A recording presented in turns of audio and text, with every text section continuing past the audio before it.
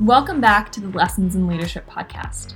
I'm Jessica Von Zastro, a student worker at the Wilkes Institute, and in this episode, I will be continuing my conversation with Jannie Kamara.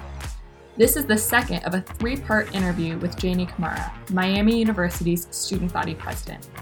In this segment, Jannie will be discussing ways in which her studies and her leadership approach focus on diversity and intersectionality. Let's hear what she has to say now.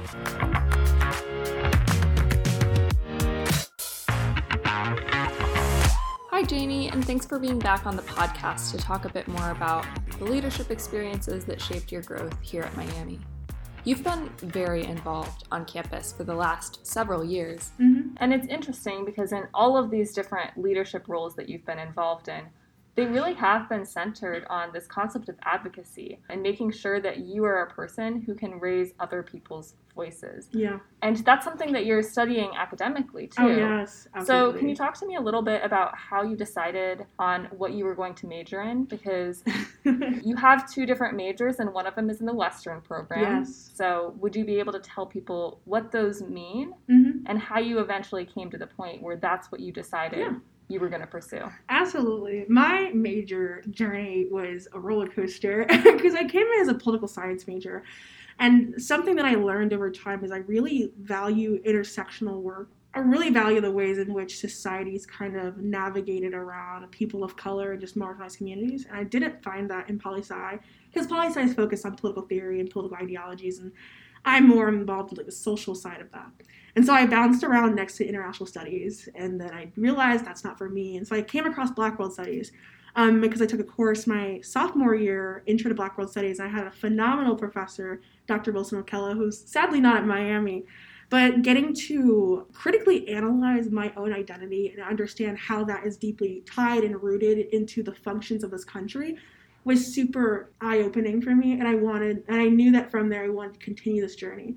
And so I knew that I wanted to add another major that involved leadership, particularly focusing on like the different leadership styles and how I can apply that to my own co-curriculars. And so I found the Western program, and the program is amazing. It's this place where it's very student-driven, very student-centered. And I got the opportunity to like combine different classes and different areas I've worked in to create the major of diversity and leadership. And so even now I get to analyze different leadership styles and different leadership types. And so this past January I went to San Francisco to meet with a lot of female entrepreneurs and understanding how they got to where they are in their leadership journey. And so I get the opportunity to take courses outside of what you would typically say like community-based leadership and look at places like STEM fields and how leaders look like it there, business, how leaders look like it there, and even analyze my own leadership as a student leader and how does that look like, and what does creating a community of leaders look like, and how we all can push this world and our community towards more innovation and more connectivity. So yeah, that's my major. I really appreciate the fact that both of these majors, the Black World Studies and the Diversity and Leadership, are really an intersectional look at both of these different subject areas. And I also know that you're working on some incredible capstone projects. So I would love to hear a little bit more about the way that you're applying the things that you're learning in these capstone projects. Yeah, so I'm taking 2 capstones, but to focus more on my Western capstone, because I've been preparing for that since I would say April, May, even February. So my capstone is focusing on analyzing the ideologies and standpoints of Black female leaders during the Black Power and Civil Rights movement. And I'm taking those ideologies and standpoints and applying it to today's current movement to see how we can further progress as a society. And that's the big component of what I'm researching. But another side of that is I'm researching experiential learning in the classroom.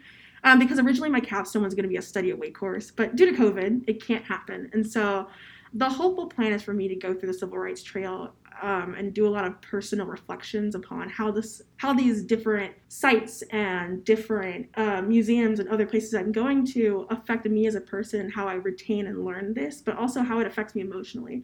Because experiential learning in the classroom is a very good way to help with retention, but particularly focusing on study away courses, and even in the actual classroom, like here on campus, having an experiential learning based classroom helps students be better engaged and more attentive to what they're learning. And so combining these two are just like a perfect combination of things I want to do in life in general. And so I get to analyze this leadership style of Black women, but also apply that to the classroom. And because I want to go into student affairs and higher education and see how these different ideologies are applied to the classroom. And so it's really interesting to kind of go do this project because it's two like different areas you wouldn't necessarily put together, but I smashed them together because focusing on that intersection is this hard conversation of race and this hard conversation of centering Black women in these conversations and talking about trigger warning, rape, and sexual assault, and these different things that have affected the ways in which Black women are seen in society and are seen as leaders. And then seeing how this story here, kind of creating an experience around the story, affects how a student learns. And so I'm really excited for this one. I can talk about my other capstone too, if you want. My second capstone, which is my Black World Studies capstone, I'm really, really, really excited for this one. So I am researching institutional attitudes in relation towards student leadership movements.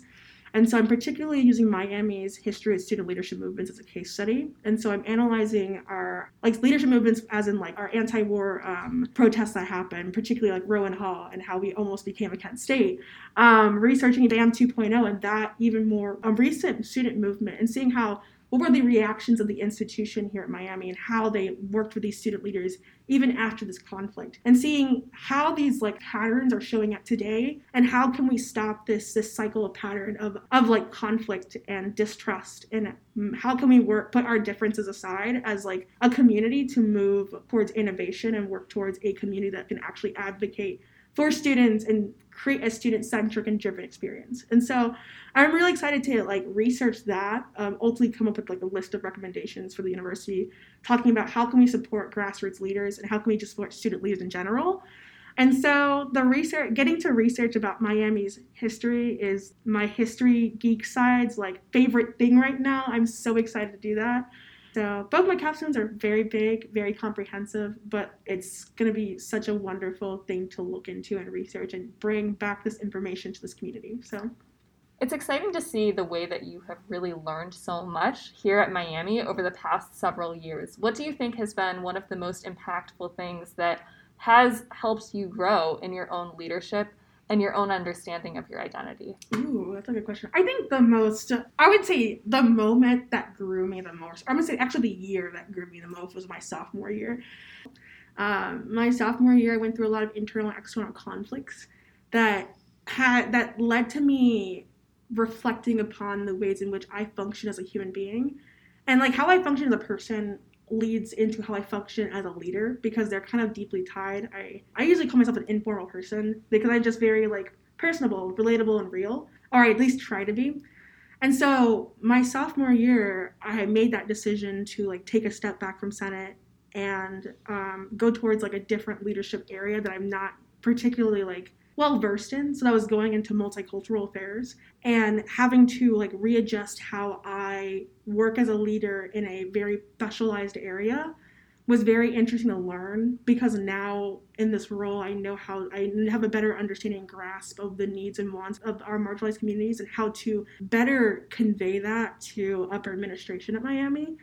And so that sophomore year grew me a lot because I had to look internally at myself and what I was doing, but also look at the communities around me and saying, this is not working, this is not helping me, this is not serving me, this is not growing me. Let me take a step back and come back to it. And so now I'm back in ASG and I missed it, but I'm really happy I took that break. So, yeah. Well, thank you so much, Jannie, for joining me on the podcast today. I really appreciated hearing all of your insights. Thank you so much for having me here today. I'm super excited for this year.